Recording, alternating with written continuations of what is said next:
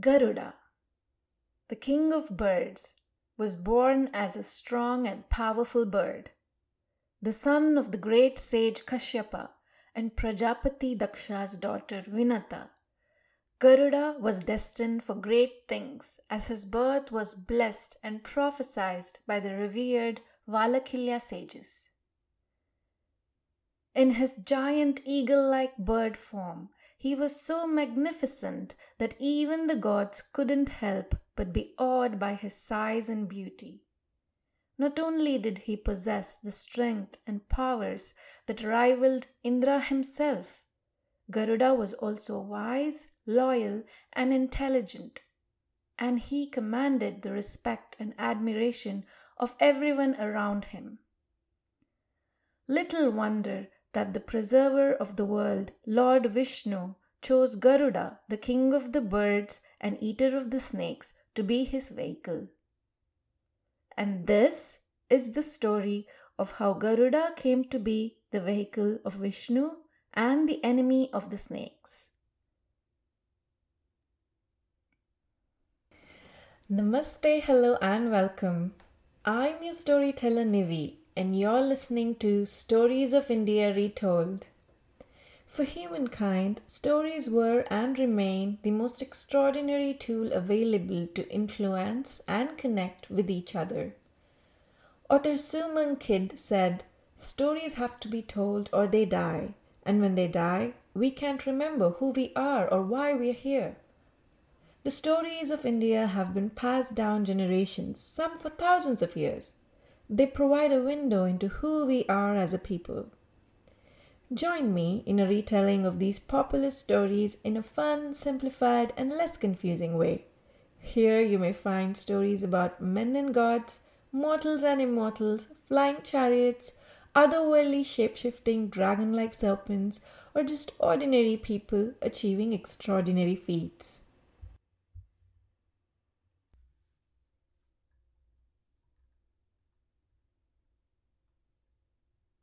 In part 1 of the story, which if you haven't already listened to, please do, I retell the story of Garuda's birth and ancestry. Garuda was born to sage Kashyapa and his wife Vinata. After incubating in his egg for 1,000 years, Garuda finally arrived into the world. Even as a little infant, Garuda was independent and didn't need an adult to take care of him. As soon as he came out of the shell of his egg, he flew out into the world on his own, in search of food, leaving his mother behind. It was around this time, when Garuda was away from his mother, the two sisters, Kadru and Vinata, got into a wager with each other. Kadru and Vinata were sisters married to sage Kashyapa. One day, they happened to catch a quick glimpse of the great horse Uchchaishrava. And as they were discussing the magnificence of the horse, they made a wager. "What color do you think the horse is?" Kadru asked Vinata. Vinata said it was white. "What color do you think it is?" she asked Kadru, and suggested they should make a bet. Kadru agreed. She suggested that the one who loses the wager should be a slave to the other. "I say the horse has a black tail," said Kadru. They decided to see the horse for themselves. Before leaving to see the horse, Kadru came up with a plan. She went to her Naga sons and asked them to turn into strands of black-colored hair and wrap themselves around the horse's tail. To Kadru's surprise, her children refused. Kadru couldn't accept the fact that her children would risk the chance that she would be her sister's slave if she lost the wager. She was deeply offended by her children's disobedience, and she lashed out at them in anger. She cursed them. "Janamejaya of the Pandava lineage will have a snake sacrifice. I curse that the fire from the sacrifice will consume and destroy all of you." The following day, Kadru and Vinata travelled across the vast ocean to see the horse. To Kadru's delight and Vinata's distress, the horse's tail was black. Vinata lost the bet and as a result became Kadru's slave from that day on. Meanwhile, with each passing day, Garuda grew both in size and strength. He was a magnificent bird. When he flew up in the sky, he appeared as resplendent as the sun, often leading others to misunderstand him for the sun. As he grew bigger and bigger, the gods started to worry that the sun was increasing in size. They went to Agni, the sun god, and asked him to stop growing. When Agni cleared them of the misunderstanding, the gods went to Garuda and pleaded with him to stop getting so big, to which he agreed and moderated his own size. After some time had passed, he finally returned back to his mother. One day, Kadru asked Vinata to take her and her children to the faraway land of Nagas. Since Vinata was serving as Kadru's slave, she had to agree. Vinata asked Garuda for help to transport his Naga half-brothers by flying them on his back. Garuda did as his mother asked. The Naga brothers sat on the powerful Garuda's back, who transported them to the island in no time at all. Kadru and her sons had a great time on the island. However, they became greedy for more. They now knew how easily Garuda could transport them around, so they demanded that Garuda take them to other beautiful places all around the world. Unimpressed with their demands and attitude, Garuda questioned his mother. "Why do we need to cater to their whims and fancies?" he asked Vinata. An embarrassed and distressed Vinata revealed to Garuda that because she lost a wager to Kadru, she was now Kadru's slave and must do as Kadru wished. She also revealed to Garuda how Kadru cheated by changing the color of the horse's tail. Garuda was incensed by the way his mother was being treated, but he realized that the only way out for his mother was to be free of the debt of the wager with Kadru. With that in mind, Garuda went to his Naga half-brothers and asked them what it would take for them to free his mother from slavery. The Nagas said that they would grant Vinata her freedom if Garuda brings them the drink of the Devas, the Amrita. Amrita is similar to ambrosia.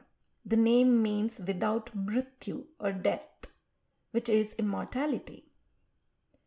It was supposed to be an elixir that granted immortality to those who consumed it.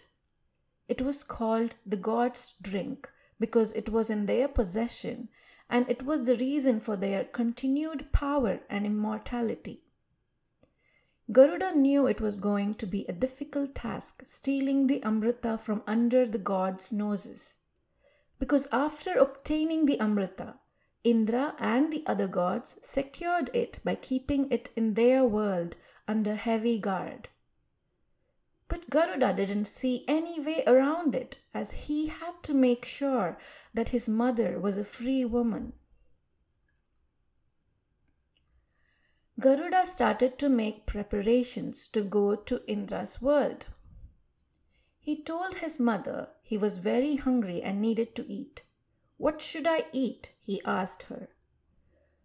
Vinata told him to eat the Nishadas, who lived in the hills and forests beyond the ocean. Nishadas were a hunter-fisherman tribe that lived in ancient India. Garuda swiftly flew to the mountains where the Nishadas lived. He flipped his giant wings, creating a violent storm of dust up in the sky. The storm sent reverberations through the mountains and dried up the oceans. The Nishadas could not see a thing because of the dust, and in their panic, they ran right into Garuda's giant waiting mouth. A hungry Garuda is a dangerous Garuda indeed. Coincidentally, Garuda met his father right after eating the nishadas. Garuda told Kashyapa what he was doing there and about his mission to steal the Amrita. Garuda also told Kashyapa that he was still hungry even after eating the nishadas. "Tell me what to eat," Garuda said. Kashyapa told Garuda about a pair of siblings, Vibhavasu and Supratika, who, during a fight over their inheritance, had cursed each other to turn into an elephant and a turtle, respectively. Kashyapa told Garuda that even in their animal form, the brothers tried to kill each other all the time and were generally being a nuisance to everyone around them because of their enmity. Additionally, they were humongous in size and would help to appease Garuda's appetite. Garuda captured the elephant and turtle. He held them in his giant claws and flew looking for a comfortable spot to eat them. When he flew over an inviting-looking canopy of trees, he stopped and sat on a branch of a big, sturdy-looking tree. However, the branch could not take the immense weight of Garuda along with the elephant and the turtle. As Garuda saw the branch break off of the tree, he noticed a group of Valakilya sages hanging down from the same branch. Remember, in part 1 of Garuda's story, we talked about these fierce thumb-sized Valakilya sages who granted Kashyapa's sons who were as powerful as Indra. So this is how Garuda met the sages who were responsible for his existence. Garuda was sympathetic towards the extremely small-bodied sages. He quickly grabbed the branch by his beak and made sure the sages remained unhurt. Kashyapa happened to see Garuda flying around with an elephant and a turtle in each claw and the sages hanging from a branch from his beak. If you go to the Stories of India Retold blog, you can find an image of a painting of this particular scene, among other images. Kashyapa went to the sages and explained Garuda's situation to them. He assured them that Garuda didn't mean to cause them any harm. After making sure the sages were safely back on the ground, Garuda satisfied his hunger by eating the elephant and the turtle. With his belly full, Garuda flew at a speed faster than thought to Indra's abode. The gods were warned beforehand about his approach. They stood ready with their best weapons and armor. However, when they saw the fierce Garuda approach them, they were in awe at how powerful he looked. They began to doubt their ability to defeat the bird who was rumored to have powers that matched even that of Indra's. What ensued was a fierce battle between Garuda and Indra's army. The way to earning his mother's freedom was fraught with danger. I have to say, the following is probably my favorite part of the story. It sounds so fierce, like something right out of a movie.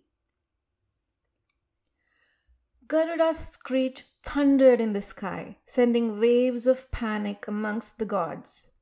Garuda flapped his powerful wings to create strong gales of dust, which temporarily blinded and confused the gods. Using his big, sharp talons and beak, he ripped the bodies of his enemies apart. They fought long and hard, but Garuda showed no signs of exhaustion. Nothing slowed him down.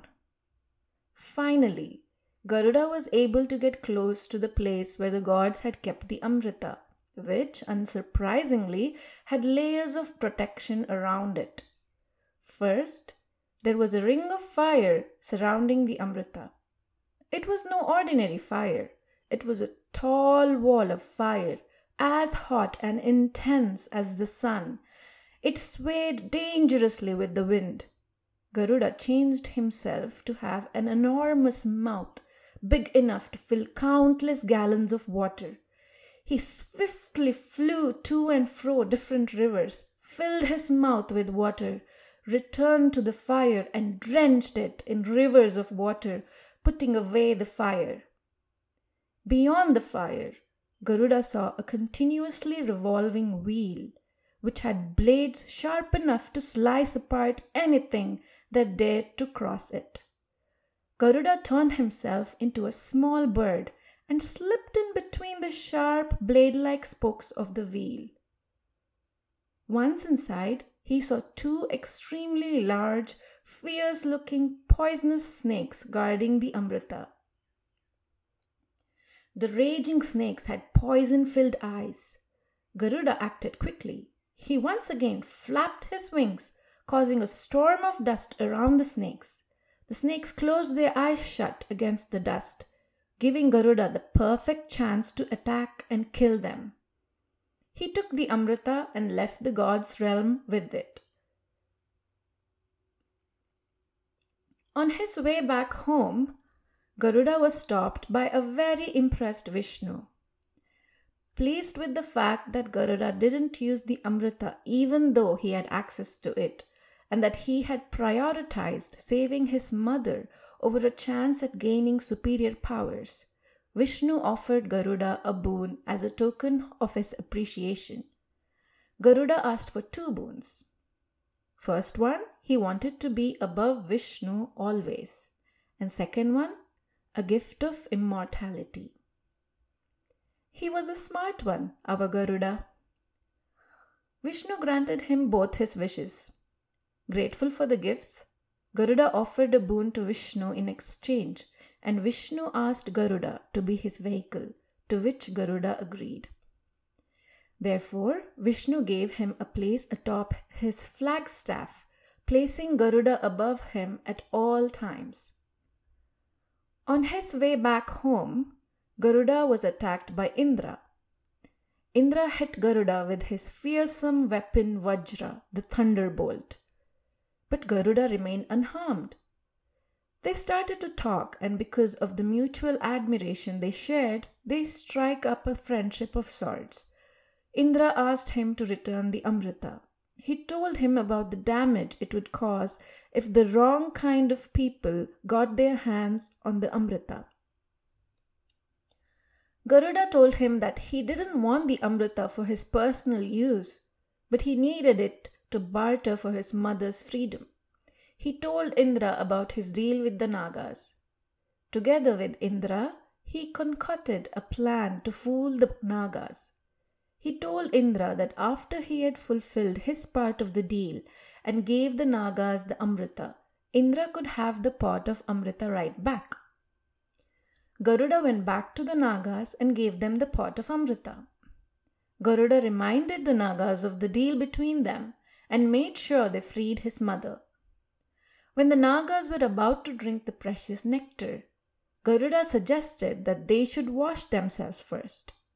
Agreeing to the suggestion, the Nagas rushed to the nearby river to wash up, during which time Indra came and stole the pot of Amrita back from them. When the Nagas came back from their bath, they saw that the pot was gone.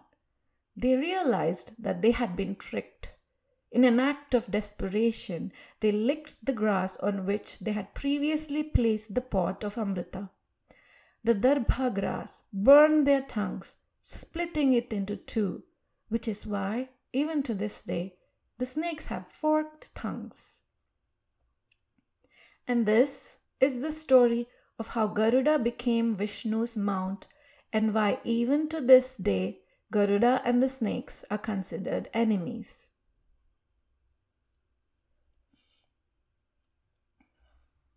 It's time for Nivi's Pod Notes, end notes for the podcast episode, where I discuss more about the story to help provide more context. So, let's continue.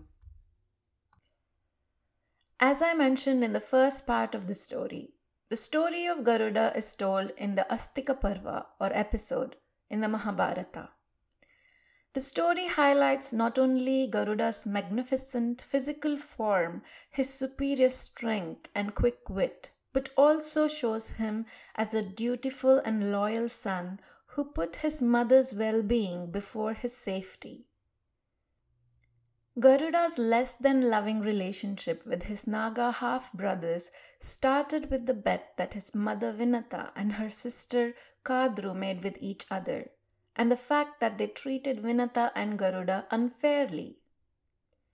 The horse Uchchaishrava, which was the subject of their bet, was no ordinary horse. It was a well-known horse of Lord Indra and was known as the king of horses or the best of horses. When the gods and demons joined for the Samudra Manthana and churned the ocean to obtain the Amrita, Uchchaishrava was one of the many wondrous things that was produced from the process, and Indra obtained it. We will explore the story of Samudra Manthana here another day. However, it is interesting how this story, which is very popular and is considered one of the most important events of the time, how this story connects with the story of Garuda. Another way this story ties up nicely with the Mahabharata is when Kadru cursed her children. Kadru cursed that her children would be killed in the snake sacrifice held by King Janamejaya. If you have listened to the About Mahabharata episode, you know that the story of the Mahabharata is being narrated at the snake sacrifice. The sacrifice Kadru alluded to is the same one where the people were gathered and were listening to the story of the Mahabharata as mentioned in the epic. The Nishada people in the story, who were the group of people that Vinata told Garuda to eat when he was hungry, were people belonging to a hunter-fisherman tribe that lived in the forests and the hills. There is a subplot in the story that I had left out in the earlier retelling just to keep the story simple. In the story, Vinata told Garuda to eat the Nishadas, but to be careful not to eat a Brahmana, because it wasn't smart to anger a Brahmana, as he is powerful and supreme amongst the different Varnas. Garuda accidentally ate a Brahmana, but he realized his mistake when he felt a burning in his throat just as his mother had warned him. So he opened his mouth wide and asked the Brahmana to walk out. When the Brahmana came out, he pleaded with Garuda to spare his Nishada wife, to which Garuda agreed. These stories definitely help to give us an idea about the relationships that existed between the tribes. Such was the impact of Garuda in the culture of the time that an entire Purana was named after this mighty bird. It is called the Garuda Purana and it is one of the 18 Mahapuranas. Garuda Purana contains diverse topics. It mostly talks about Vishnu and his worship, but also includes treatises on cosmology, gemology, medicine, etc. Why name it after Garuda? Well, who better than Vishnu's vehicle mount to talk about Vishnu? In the text, Garuda narrates to Kashyapa the information passed down to him by Vishnu. The early English translation of the Garuda Puranam was done by Manmathanatha Datta. The text was published in 1908 and is now available in the public domain. No matter if it was the ancient times or the present day, because of his loyalty to those who had it, his power, bravery, and wisdom, and his special place as Vishnu's vehicle mount, Garuda has remained in the hearts of the people world over and has served as a symbol of strength, courage, loyalty, and upholder of dharma.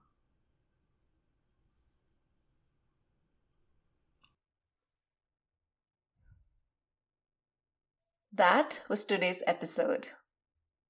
You can find the resources used for the episode on the blog storiesofindiaretold.com. You can also read the stories on the blog.